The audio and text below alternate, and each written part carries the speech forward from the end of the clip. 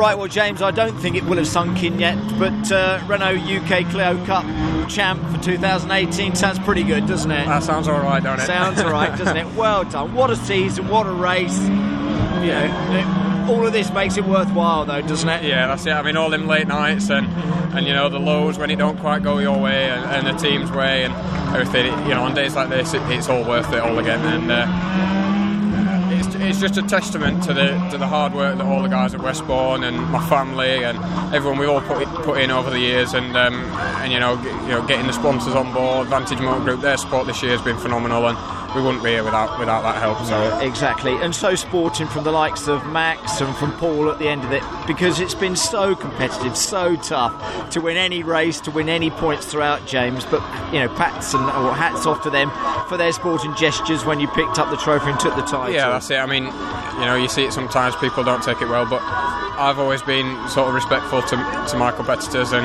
you know, you keep your friends close, your enemies closer, don't you? So yeah, it's great to see the sportsmanship in the paddock, and that everyone can come together and you know, end the season on a high like this. What a weekend. Look at the two races. Quickly back to yesterday. Obviously being ahead of Max and being ahead of Paul was important yesterday, wasn't it? Yeah, very. I mean, critical.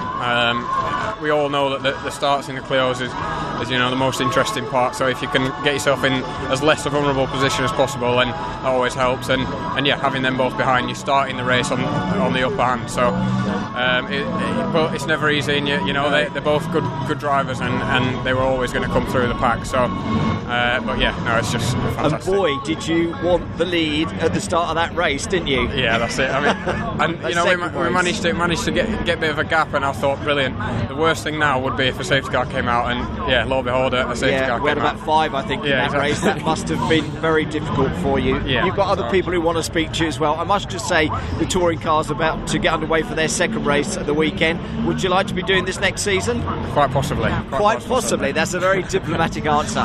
Well done, champ. Excellent this season. Fantastic. Thank you.